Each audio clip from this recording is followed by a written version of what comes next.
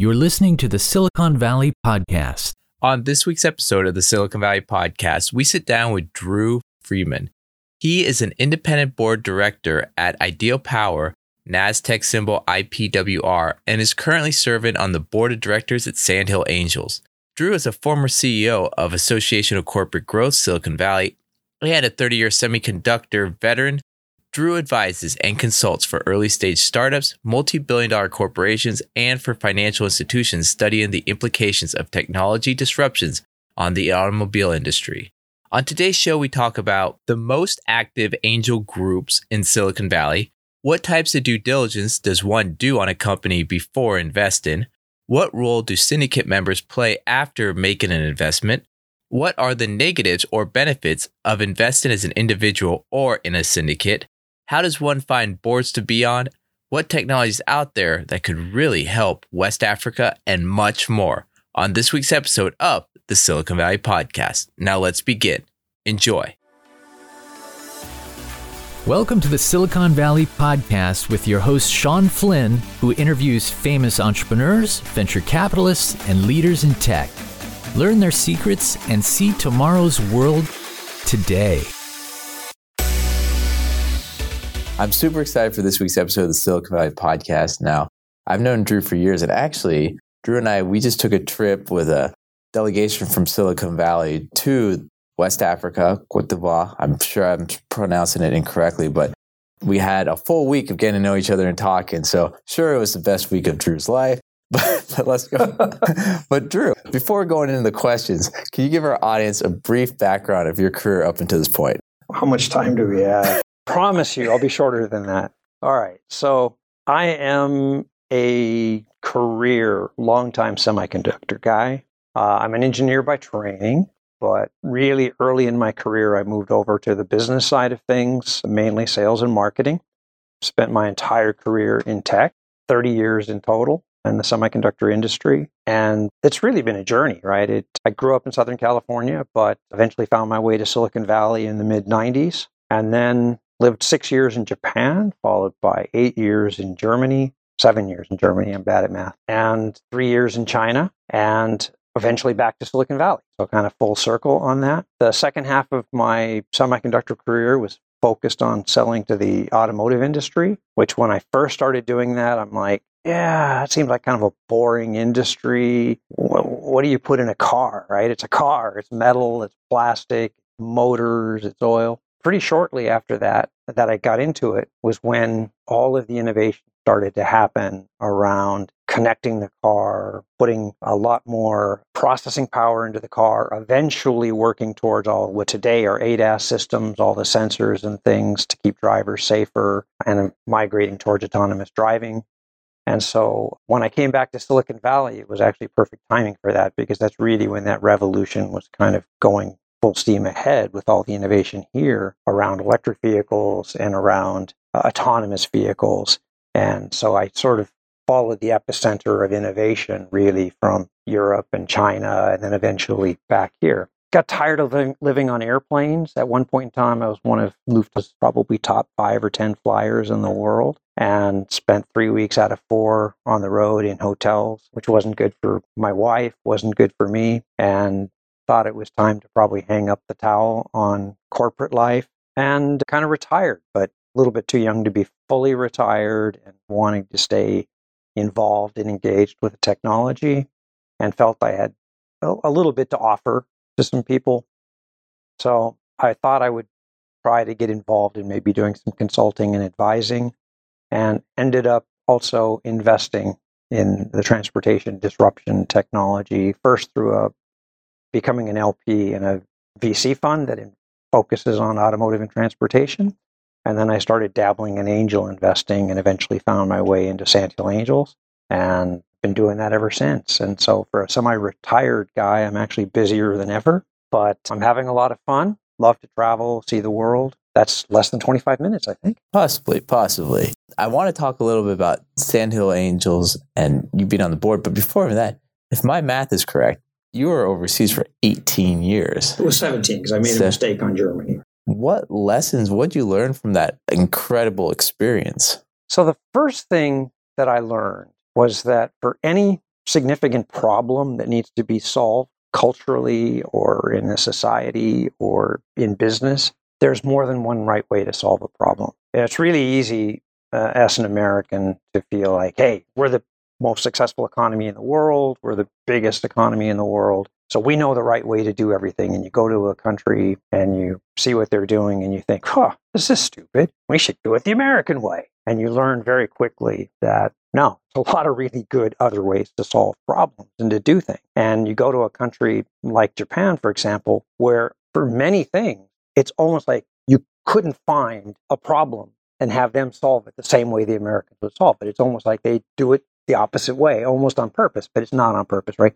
We drive on the right side, they drive on the left side. It's just one silly example, but the way you eat, the way things are prepared, cultural business practices, how decisions are taken, it's phenomenal. And yet it worked, and it works quite well in that cultural context. And that was really eye-opening for me to experience how your customers are making decisions and how different it is than our own company is making decisions or the customers I was used to dealing were making decisions. And I learned to really appreciate that and enjoy that and find that just so rewarding to be part of that process. And basically, the reason I was sent over in the first place was to build a bridge between our Japan organization and the U.S. headquarters, because they couldn't figure out always how to work well together. And helping our colleagues here work better with our team over there and our customers and vice versa. And it was so much fun to become that bridge. It was just really a wonderful experience. And the same thing happened again when I moved to Europe, and the same thing happened again in China. There's just always these different things. And then, of course, I wasn't just working in Japan and China and Germany. I was actually doing business in many different countries. So I lived in those countries, but I was doing business in Korea and Singapore and Malaysia, France, Italy, Spain, everywhere. And so every country is different. So how did you learn the cultural norms or the ways of doing business in these different countries? How could our listeners or someone accelerate their learning? My approach, and it doesn't have to be not everybody has to follow the same approach, but my approach is to follow fifth habit of the 7 habits of highly effective people, which is seek first to understand and only then to be understood. So I just observed and just figured out what people are doing and try to understand why they're doing it rather than insisting on doing things my way. Sometimes that would maybe be a little bit slower to solve the first problem, but by the time you're solving the second or third problem, you're actually running at a much faster speed than you would be if you were always beating your head against the wall, trying to do things the way you normally do things in a different cultural context. So I would just really observe and try to understand, why are these customers doing things this way? Why is the Japanese decision-making process this way? Why do you have to have this meeting followed by that meeting followed by that meeting instead of just going to the decision maker and getting them to say yes or no? And after you learn that process, then that's how you do it. And you work it, and all of a sudden you start getting results. But it takes a little while to get up that initial step. But then when the results start coming, it's like turning on the hose, and then the water just keeps flowing out of the hose. If you're able to get the knowledge to be able to get those results, know where to go in that, wouldn't you be so valuable to the company they wouldn't want to move you? Wouldn't you be locked down there? I mean, why move to another country? So the real value is transferring that knowledge and multiplying and replicating that knowledge. So once you kind of figure it out and you get the teams working well together, getting out of being in the middle of that process and having everybody work directly with each other is actually much more powerful, because then instead of having one person who knows how to do that, you have entire teams that are now comfortable working back and forth, and you have the local office very comfortable working directly. So ideally you don't want a bunch of expats in a country doing all of these coordinating efforts, right? You want to train the local office to be able to work better and understand the headquarters, and you want the headquarters organizations to be more in tune to the cultures of your remote offices. So in that journey, you got to learn a bunch of cultures. Was there any one or two just surprises that just shocked you, or that stories from that time that you still share to this day? I'm sure there are, but nothing's just jumping right out at me at the moment. We can circle back to that. So you're currently on the board of one of the most active, if not probably the most active angel group in Silicon Valley, Sandhill Angels. Can you talk a little bit about that group and your involvement on the board?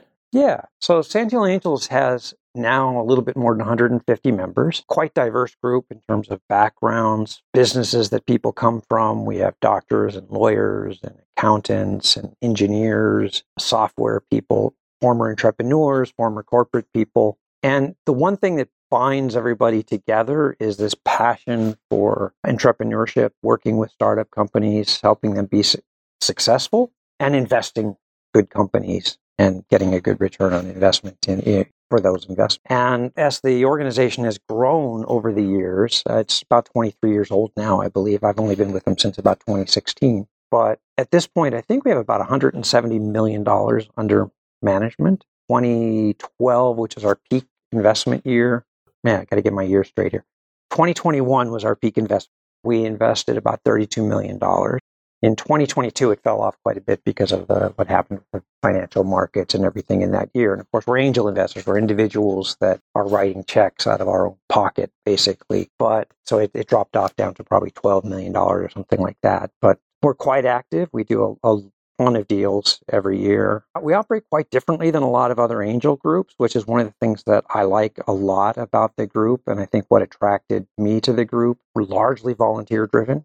We're very egalitarian. The board that I'm on is elected by the members. Everybody that's on the board is volunteer. It's a lot of work for no pay. But on the other hand, anything that you take seriously, you get out proportional to what you put in. So being on the board, I think, helps make you a better investor in a way. Decisions are made. We have a process for evaluating companies, and decisions are made on a given investment by individual investors, if they want to invest or not, but we have a process that supports that. And so there's a group effort that evaluates deals. We don't have a team of professional diligence people, or we don't have a professional investment committee. We have people that are excited about a deal, and they take the lead and run the deal through the group and run it through the process. And where we really differentiate ourselves is that when we invest in a company, the company does not see the individual investors on the cap table. We invest through a multi-class LLC structure, and the company just sees one line item on the cap table, which will be Sandhill Angels XX111 LLC or whatever it is. So is that LLC, would that be the same as an SPV, special purpose vehicle, on the cap table, or how does that differentiate? I suppose to the company it might look about the same, but legally it's an LLC, and we join the members to that LLC when at the time of the investment that they put the check. So I guess from the perspective of the company, it probably doesn't look that different than an SPV, which may also be actually legally set up as an SPV, or it could be set up as a Delaware C corporation, depending on how the SPV is set up. But we set it up as an LLC.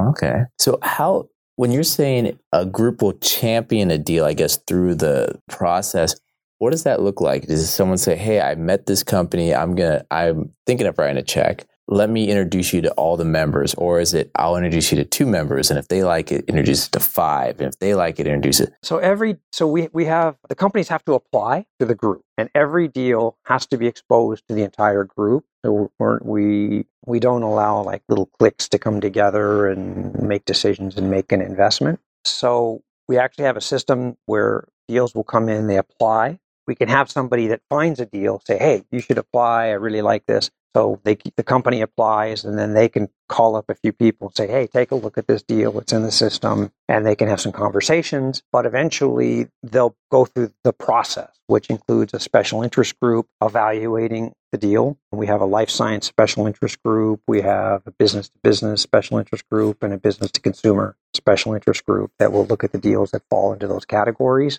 And they'll recommend out of that a certain number of those deals each 2 weeks to put forward to a screening. And then actually the companies that get selected for screening are actually voted on by the broad membership. Not everybody votes, but everybody has a chance to vote. So they'll look at all the companies that have been recommended by the special interest groups, and they'll vote and say, yeah, I think this one, we should look at it in the screening meeting, and we should look at this one, and I'm not so interested in that one. And out of that, we pick 4 or 5 new companies every 2 weeks. And sometimes then we're taking a second look at a company that we've already looked at. Maybe there's a follow-on deal. Maybe there's a VC fund or something coming in to pitch to us. But so we fill up 6, 7 companies every 2 weeks that will actually then come and pitch to the group. So over the span of a year, how many companies would you say submit an application to the angel group? How many companies would you say in a year they get looked at?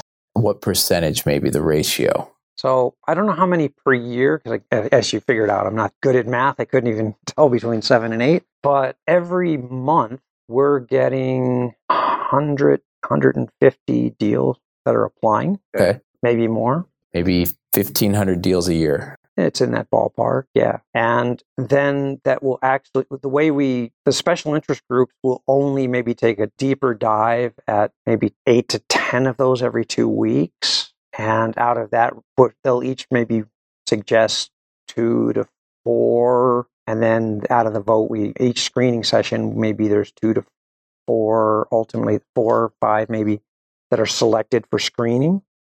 So every month we're screening maybe 6 to 8 new companies. And out of that, new companies, we might be investing in 1 or 2 a month, maybe 3 a month.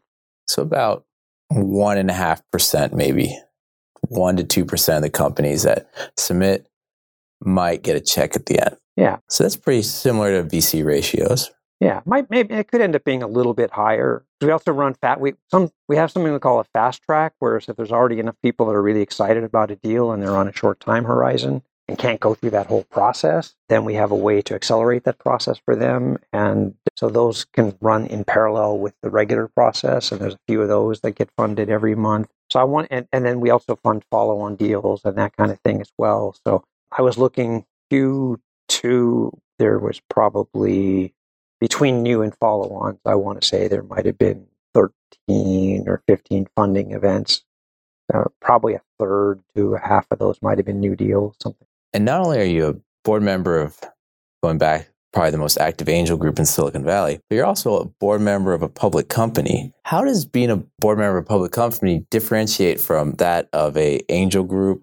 And tell us a little bit about that experience. So, being a board member of the angel group that's really almost a completely different thing than even, say, being a board member of a private company. And then that's really different yet again between being a board member of like a public company. So the biggest difference stems from who are your stakeholders, who's your key stakeholder. So if you're like the board member of the angel group, your stakeholders are the members. And so you're basically representing the membership of the group, and then you're taking decisions about future direction of the group, maybe thinking about changes in the way you want to work, change the process, maybe thinking about changes you might want to make to the bylaws. And of course, the board doesn't even have the power to change the bylaws. They can make proposals and then they put those up to the membership for a vote.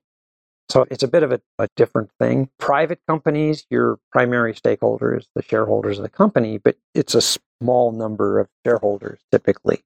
Maybe it's 1 or 2 very large shareholders, oftentimes including the founder and the CEO of the company. So you have a different way of who you're being responsible for, and therefore it's a smaller knit, less formal structure. And there's typically more strategic thinking that's going on and less bureaucracy, I would say. Public companies, you're again responsible to the shareholders, but now your shareholders are anybody that can go onto the NASDAQ or wherever and buy shares in the company. And that can be a very large number of people, and you don't know who they are. And so your role, the fiduciary responsibilities of your role take a much higher priority in that case. And so everything is much more formalized and legalized. You have audits on everything. You spend a lot of time reviewing financials because you have to publish those out every quarter. You have reports to the SEC that have to be generated. You have to review those. You still are approving the corporate strategy, and you're still getting involved in a lot of those aspects of the business. But you always want to be mindful in any of those cases on the company board that it's the CEO and the executive team that are responsible for running the company. So your job is never to step in and take the reins of the company, but you want to offer a firm hand in guidance, and you want to be a good sounding board to the CEO. But you're basically there to offer governance and guidance and make sure everything is clean and right for the shareholders. Is that ever a challenge for you or the other board members to not jump in and kind of take the reins? In the private companies, I think it's more of a challenge because, again, smaller knit community. Sometimes the board members might be also a large shareholder themselves in some cases. The CEOs are sometimes a little bit less experienced and maybe prone to making mistakes that as board members, you're like, don't do that. You're going to fall in a hole there. Public companies, I think, first of all, the board members are a bit more savvy. They kind of know their lanes and are more comfortable sticking to their lanes. And the CEOs are typically more savvy at this point. Not always, because sometimes you get a public CEO who just came out of being a private CEO and just got there very quickly. But in general, the CEOs and the executive teams kind of know what they're doing. And so everybody has their roles to play, and it's a little bit cleaner, and you don't have to necessarily step in. You sometimes still want it. I really think you should do this. Then you speak up. Not a problem to speak up. Where do you think I guess, for the private companies, very early on, the startups, very early, how should they go about picking people for their board? Yeah. And also, I'm kind of curious, where do you see the most challenges between, I guess, the dynamics for that board member that has all that experience and that founder or the CEO that might not have as much? Yeah, it's a great question. So rather than how you go about picking, let me start by saying how you don't. I think that's probably more important. It's really tempting for startup CEOs, especially, to pick board members that will basically be yes people. It's a natural tendency. And the reason for that is because you don't become an entrepreneur. You don't become a startup founder because you want other people telling you how to do things or what to do. You become a CEO of a startup company because you want to do things your way. You have an idea. You have a great idea. You want to go do it. So you don't want to be in a situation where you've got 2 or 3 other people saying, wait a minute, what? Don't do it that way. Maybe you should do it this way. Why are you doing that? But the reality of it is you want people that are going to stand up to the CEO. Still, they have to know their lane. And at some point in time, it is the operational responsibility of the CEO to run the company. But the CEO should be comfortable picking people that are going to challenge, hold them to task and say, hey, last board meeting, you said by the end of this quarter, you would have met these milestones. It could be a revenue milestone, or if it's a pre-revenue company, it might be a development milestone. You said you would do this and this. You didn't do it. Why not? What support do you need to get it done? They should still be helpful and supportive. They're not there to beat the poor CEO up. They've got to hold the CEO accountable for the things that she or he says that they're going to be doing. Do you think they pick kind of that yes board because they're scared that the board will eventually replace them, or that they just want people there that will agree? Why do you think that they have a tendency to put those people in that position, or try to get those people to be in that position? I think there's a couple. It's going to be different in different situations, right? Because I think in a lot of situations, the reality of it is the CEO probably owns enough shares that the board probably can't replace them. We're talking about an earlier stage company. So in these earlier stage companies, the CEO probably has 80% of the voting shares or something like that, right? So the board's not going to fire. Later stage, after they've done maybe an A round, B round, there's going to be enough shares out there being held by the shareholders that there is that risk. But at that point in time, the investors are probably putting people on the board in any way. They're not going to be a yes people board anymore. But in that early stage, it's probably more they want to follow procedure. Promised they would have a board. They told their early investors, yes, we're going to have a board of 3 people or 5 people or whatever it is. But they just want to do things their way. And they want to just be able to say, yep, I have a board.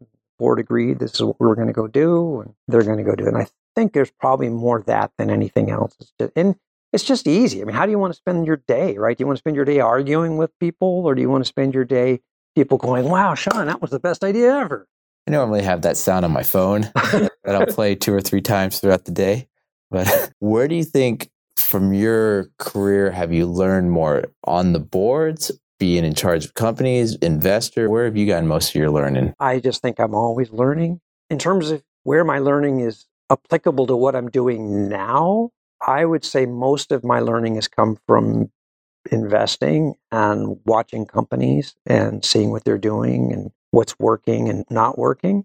but I've only been a public board director now for a year and a few months. So I'm just going up a really steep learning curve on that one and having a blast learning all that stuff. But yeah, I would say in what I do now, just watching good investors and watching good entrepreneurs and bad entrepreneurs go about their decision-making process. That's probably where I'm getting I've gotten most of the relevant learning that I'm applying today. But every now and again, I'm surprised. Things will pop back and I'll think about something that happened in my career 20 years ago that I realized, oh man, that is really relevant to what's going on over here now. And so there was good learning throughout my career, I would say as well. And for people that are listening that may have been either past CEOs or founders of companies now and one day want to strive to be on boards, how do they go about finding those openings? How do they get chosen? How do they get picked? I wish I knew. I got recruited for the public, and I guess they found me and saw I was a good match for the skill sets that they were looking for. There are resources out there. Of course, you can look on LinkedIn and those places. Having a good network helps. And I'm not by nature just one of these backslapping networking kind of people that networks with everybody. Having a network of people that I trust and that I can add value to, that also can maybe someday add value to me, I find very useful. And I enjoy doing that kind of networking. So I think that's very helpful, because if there's the more people that are out there that know who you are and know your background and know what you're capable of, they're going to reflect on that at some point in time and say, hey, I know this company that was looking for somebody that maybe should be a good fit for their board, but also could maybe help this company expand their business in China. Oh, hey, yeah, Sean spent a lot of time in China. Maybe Sean would be a good fit for that role. And then they get to know Sean and they're like, what were you thinking? Well, yeah, but first steps first. There's that moment in time. So, yeah, I mean, that's kind of the only thing and there's resources like Director Moves, it's called, that you can look that up online, and that'll tell you where positions are opening up or people are moving around into different positions that create openings and things. But especially for public boards, it's really hard. They're typically looking for people that have been directors. So if you haven't been a director, it's really hard. That had been my desire for a long time, and I kind of even gave up on it until I got recruited, just because I didn't have that public board director on my resume. And it was like, oh, I've got this private board and I've got this other thing. And yeah, but we're looking for somebody with public board experience. So it's just, I don't know. It's one of those things where I'm told it's the same thing with Ferrari. I don't know if it's true or not, but I'm told you can't buy a new Ferrari unless you've owned a new Ferrari. I don't know if that's true. I'll just text a few people and ask them. Give me a minute here. You'd mentioned that you've watched and kind of learned from other investors what they're doing. What have you seen? What have you learned? And I'm also going back to maybe the angel group and due diligence, because I'm curious, what type of due diligence does an angel group actually do? I mean, VCs have a staff. That's all they're paid to do. Or private equity, they have all these outside third parties. That's what they're paid to do. What type of due diligence does a group of volunteers that are excited about something kind of do? What's that process look like? So I think we basically look at a lot of the same things that all those professional VCs and professional private equity groups would look at, or even some angel groups that might have a staff of diligence people would look at. We have our kind of a checklist, but deal to deal, not everybody's going to follow that checklist perfectly, because it's a group of volunteers and different people have their own way of working and their own way of doing things. But basically, we look at the team. We try to figure out, does this team have the right skill set? Do they have experience doing startups before? Do they have any previous exits, or have they had previous fails that maybe they learned something from that would be useful? If they don't have all the right skill sets to make this particular company successful, do they have the right advisors around them? Do they have the right types of personalities and skills to attract the talent they're going to need to round out the team? Do they have clarity of thought? When you ask them a question about, well, why are you doing AR instead of VR? Do they have an answer that makes sense to you, or does it seem kind of like nonsense? Well, it's like, oh, well, that's the latest buzz and I want to do it that way. Then you're like, okay. But do they throw AI in? Well, AI and Web 3.0 and blockchain, and then Okay, that makes sense now. Okay, now I'm going to invest in that one for sure.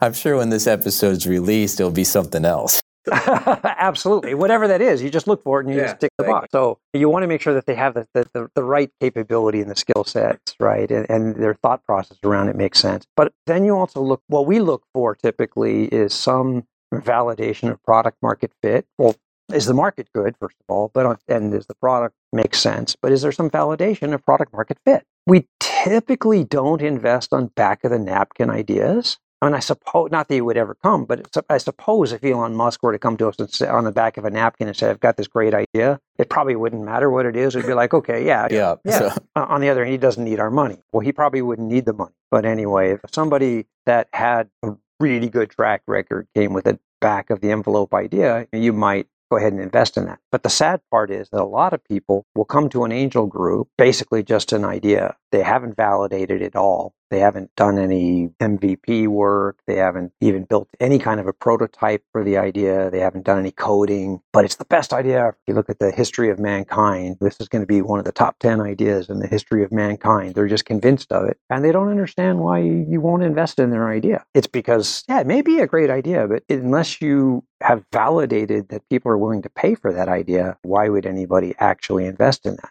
Get your friends to invest in it. That's great. Get your family to invest in it. That's great. But to get a third-party person who doesn't know you from anybody to invest in your idea, you've got to do a little bit more work than that. Demonstrate that it works. Demonstrate that somebody's going to pay for the idea. So speaking about investment, investing as an individual versus as a syndicate or in an angel group, what are some of the benefits, or what's the good and bad of investing solo versus investing in a group? So I have a number of investment rules for myself, and I've broken almost every single one of them. And it's always turned out positive, right?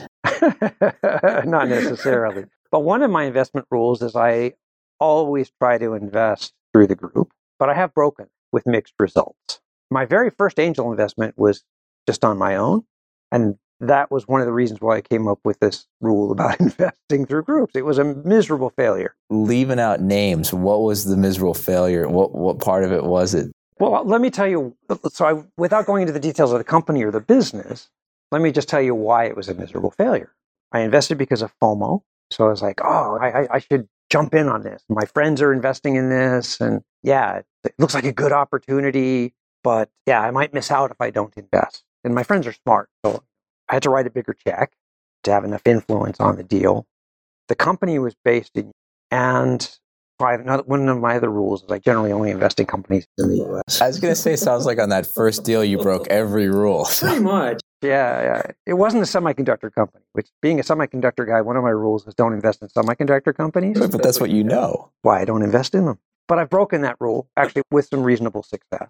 Okay. But I broke a lot of rules with that deal, and it crashed miserably. Okay. So what I learned from that experience was, on my own, although in the meantime I've gotten better, but at that time especially, I was not good at diligencing a deal. I didn't know if this guy was going to be a really good founder. I didn't know if he had the right team around him. He seemed like a smart guy. I had a great conversation or two with him and he seemed smart. No, I couldn't properly diligence the deal. And the other thing was that I couldn't roll up my sleeves and help them out because they're way over in Europe, right? And there was the only angel deal that was in my deal pipeline. It was like I had a set of one, and it looked pretty good. But, when I got exposed to Sandhill Angels and saw their deal flow and went to my first actual screening meeting and saw 8 companies present, every single one of which was better looking than the company I'd invested in. And at this point, it hadn't failed yet. It was still going. But I'm looking at all these companies and going, wow, this lady's smart. She's so much better than the guy that I just invested in. And, this guy's really good. This business looks great. Oh my gosh, I want to invest in that. Oh, I want to invest in that one. Oh, I should invest in that one. And all 8 companies, I'm thinking, I should invest in every one of these companies. And then I was listening to the questions the other members were asking them in the meeting. Wow, that's such a good question. I never would have thought of asking that question. Whoa, these guys are smart. And then I realized I am just a babe in the woods. I don't know even what questions to ask half of these companies yet. And better deal flow in the group, the intelligence of 150 other people, most of which are smarter than me. Probably 149 of them are smarter than me. And then the ability to, diligence with the help of some of those people, the deals. And the other thing, none of those 8 companies got invested in. None of them. None of them. The group didn't think any of those were good enough. I'm just picturing you bringing your one investment at that time there and going like, hey, you see them? You see that? Would have been a disaster. Good thing I didn't, because they would probably not let me join, right? Oh, they would have liked it. They're like, Drue always brings comedy to us. So for me, it was like the criteria alone versus being with the group was pretty clear that the benefits of the mindset of having all of these people looking at deals, and groupthink can be a problem. Sometimes you get a whole bunch of people all excited about a deal that maybe isn't worth getting excited about, but there's FOMO within the group. That happens. But in general, you have people really looking at it from all angles with different perspectives, people that can understand how to read a patent and these kinds of things. You get a much clearer view of the companies, and you can make better investment decisions. In the meantime, I've learned I can diligence deals a lot better, and I have been involved in deals that were going through the process that I was really enthusiastic about. For whatever reason, the group wasn't as enthusiastic about, and I've gone in and invested on my own. And some of those companies are doing great, really well, and I feel very vindicated by their performance in the meantime.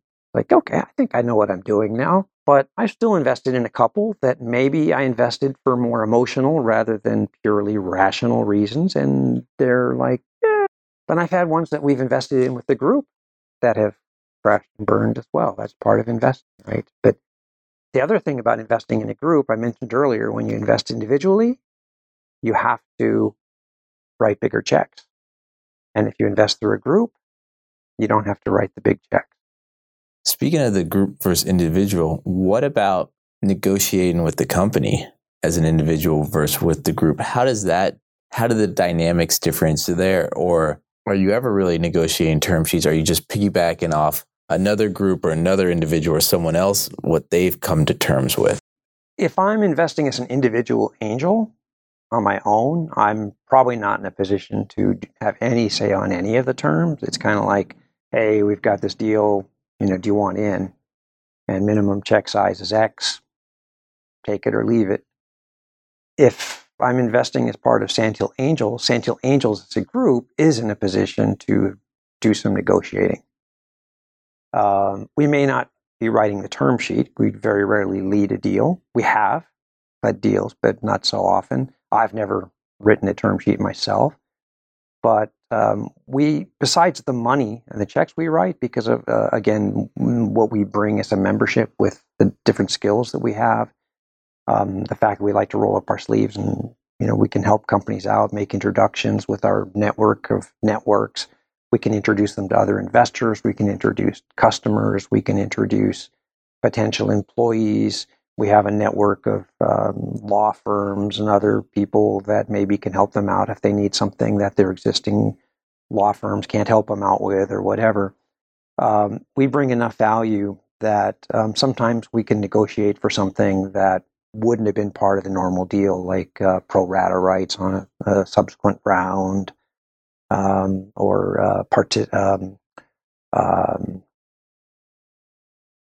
if you're doing if there's an exit or something like that, sometimes we can negotiate some kind of special rights on an exit, that kind of thing.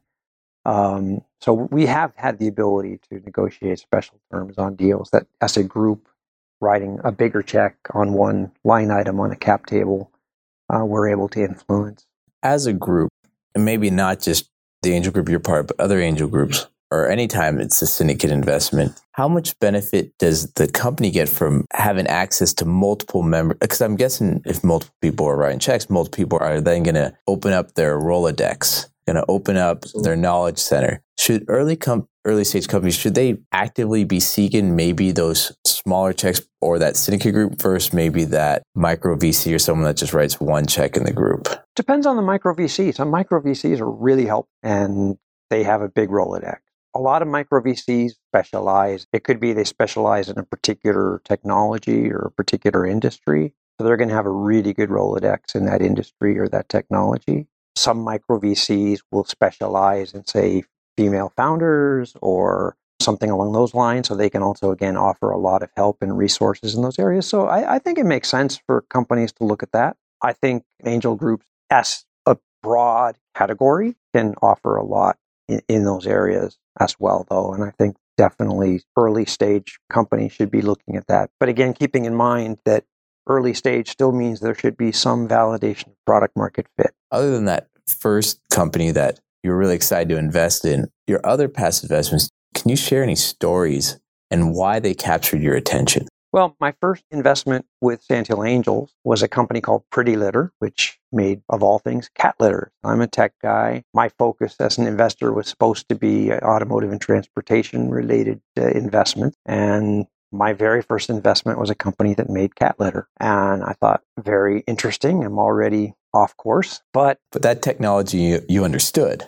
So yeah, at least, yeah, I was capable of getting my head around it. But first of all those smart people that I was still really impressed with in the group, they were all really excited about this opportunity. Okay, there must be something to this. And so I tried to understand, well, why? What is it? What is it about this company that makes cat litter that's got all these people excited? We're all supposed to be technologists. And what I learned was, here's a company that is actually able to differentiate its product through technology in a way. It's not computer chips or software, but it's through the chemical composition of the cat litter that allowed the cat litter to change colors if the cat had some kind of health issue that would show up through the urine.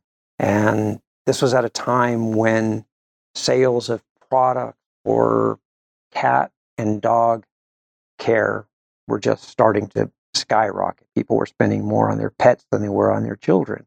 And so it's like, oh, okay, so this makes sense, hitting a market that's really growing very fast, and it allows people to be very mindful of the health of their cat. On top of that, because of the way they have to manufacture the cat litter, it's not dusty. So a lot of cat litter is very dusty. You pour it in the box, and then you get this dust flying up through the air. But it doesn't do that because of the way it's made. It's very clean in that respect.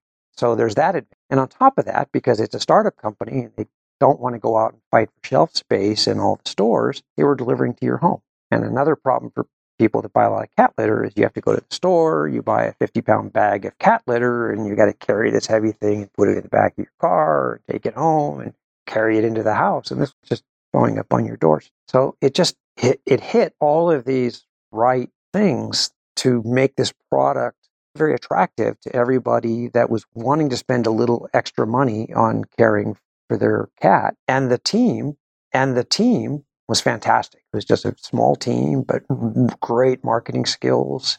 They had all the right capabilities on the team that they needed, and they were very capital efficient. They had achieved what they had achieved and already demonstrated some product market fit on very low use of funds so far. So it just ticked all the right boxes. So I got really excited about it, invested in it.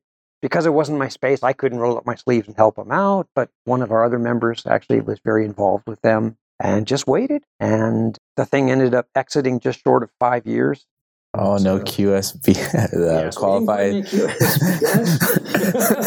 Or any of the early investors like, hey, you wanna wait till after New Year's? But it was acquired. So it was an M&A acquisition, all cash. Whoa, okay. And valued at 67x return on investment. Okay. Really nice. Yeah. I mean, from my understanding, you picked the wrong investment banker, but no one's perfect there. We didn't. For any first-time listeners to this show, I'm an investment banker, so throwing that out there. For our listeners, they're first-time listeners. If they had asked, I would have recommended you, but they didn't ask. I know. It's always an afterthought. But Drue, okay, so talked about Sandhill. We talked about you on public and private boards. We've talked about your career. Let's talk a little about West Africa. We knew each other before, but we spent a week in Cote d'Ivoire. What did you see there, maybe around the economic ecosystem, the entrepreneur ecosystem that excited you? Yeah. So that was actually, besides just being a lot of fun traveling, like other places that I've been in Africa, and this was my first time in the French-speaking part of Africa, but I've been in other parts of Africa. I'm always impressed by the entrepreneurial spirit that you see in Africa. The people there, they're their daily lives that they have to live. They have a lot of problems and issues that are just surrounding it. They have a really rapidly growing population, a lot of poverty, but they have a rapidly growing middle class as well. They are aware of what the first world has in terms of wealth and standard of living. Many people in the Ivory Coast, I can't pronounce Cote d'Ivoire correctly, so I'm just going to say Ivory Coast. Apologies to the French-speaking listeners. They know what needs to be done for the most part, and they just get on with it. And that really impresses me when you see that. So as we were traveling around, you see, first of all, some government officials, Dr. Aka in particular, who are really tuned in and kind of want to make a difference and working to make a difference. And Aruna Dow was traveling with us and really helping us see things, but he gets it. That helps a lot. The real enthusiasm that I experienced came from just meeting with some of the entrepreneurs. And these are people that they go out, they spend time in the markets, and they see what the lady selling bananas has to cope with on a daily basis. And a lot of the people that are selling bananas, that's an example, could be anything else, could be fish, whatever, but they're illiterate. They don't read, they don't write, but they're making a living selling fruit. And so the entrepreneurs are thinking, well, how can I help these women? And what technology can I bring to the table to help these women? And they sit and they think about it and they create something and they actually make it work. That's exciting. We sit here and we're thinking about all these big projects, infrastructure stuff. And yeah, they need infrastructure as well. But the people on the street aren't sitting here thinking about, oh, if only I had better roads, I could do something. No, they're like, I can just make a difference with the roads the way they are now. I just solve one problem at a time. And they're a mobile first economy. So a lot of the technology there is around mobile phones. There's tremendous fintech opportunities. And it's just so exciting to me to see people just go solve problems. Is there any technology that you think either could be brought there, developed there, used there? Is there any technology that you think could really help that part of the world? Well, I'm absolutely convinced anything that can be done mobile first is going to have a big impact. Anything that you can run on a mobile phone that's voice leading or icon leading as opposed to heavy in text, visual text, written text, will be very helpful. I think fintech solutions, and you could argue that needs to be tokenized in some way. I'm not a big advocate, or I'm not a big detractor either for or tokens and all that. I don't really get involved one way or the other, quite honestly. I could see that there would be use cases for that as a way to maybe simplify the person-to-person transactions there. But I don't think you necessarily need to do a big project there on that. I think that'll come naturally. Discussing transactions, what would it take for Silicon Valley investors to get excited about investing in that part of the world, maybe Nigeria or Ghana or Ivory Coast, and what would that kind of look like? There's a couple, but one of the biggest things is corporate governance and the ability to get capital back out. And in places like Nigeria, Ghana, Kenya, so the English-speaking part of that region, they're further along, which makes it more investor-friendly. And I think there's already quite some good VCs operating in those areas, some good companies coming up in those areas. I think that still needs some work in the Francophone part of sub-Saharan Africa. So that's one of the things that needs to probably be addressed before there's like real tremendous enthusiasm that would bring in a lot of capital and a lot of investment in that area. It can be dealt with. I think there's ways that can be addressed prior to all of those things being fixed. You don't have to sit back and wait for them to fix it and work with it and work around it. But I think that's a big one. I think that will hold back some of these economies a little bit until that's fully addressed. I think awareness is just another part of it. I think a lot of people look at Africa and they see what happens now. It's Ethiopia where there's civil war going on. There's disruptions taking place in certain parts of the world. in Africa, Sudan, there's stuff going on, right? And it's hard for them to understand that what's happening in Sudan is not necessarily what's happening in Ghana or Ivory Coast or in Kenya, for example. And just being aware that there is this rapidly growing economy there that by 2050 will probably be larger than China and India combined. And so if you're interested in investing in emerging economies, this is one of the emerging economies that you should be paying attention. And with that, Drue, what's on the horizon for Drue for the next 12 to 24 months? Well, I really want to try to make something happen out of this Ivory Coast trip. Okay. I think there's some exciting stuff that can be done there. So I would really like to do some follow-up work on that and see what we can get going. I think it's going to take some work, some thinking. Well, you're retired now, so you don't have anything else to work on. You're not busy, from my understanding. No, I'm not busy at all. No. So that's one of the things. Yeah, I'm going to relocate. Move to San Diego, and at the end of the year, I'm going to go do a really nice trip to Antarctica. Other than that, I don't know. Fantastic. And if our audience wants to learn more, either about Sandhill yourself or anything, what's the best way to go about doing it? So check out sandhillangels.com, the best place to learn about Sandhill Angels. And if you want to learn a bit more about what I do as a consultant or an advisor or that kind of thing, check out betterbigpicture.com. All right. We'll have that information in the show notes. And I'm not the host of the Silicon Valley podcast. I'm an investment banker focused on mergers, acquisition, growth capital. Connect with me on LinkedIn. Love to have a conversation. Earlier the better. And with that, Drue, I want to thank you for taking the time to be on this week's episode of the Silicon Valley podcast. Oh, thanks, Sean. Pleasure.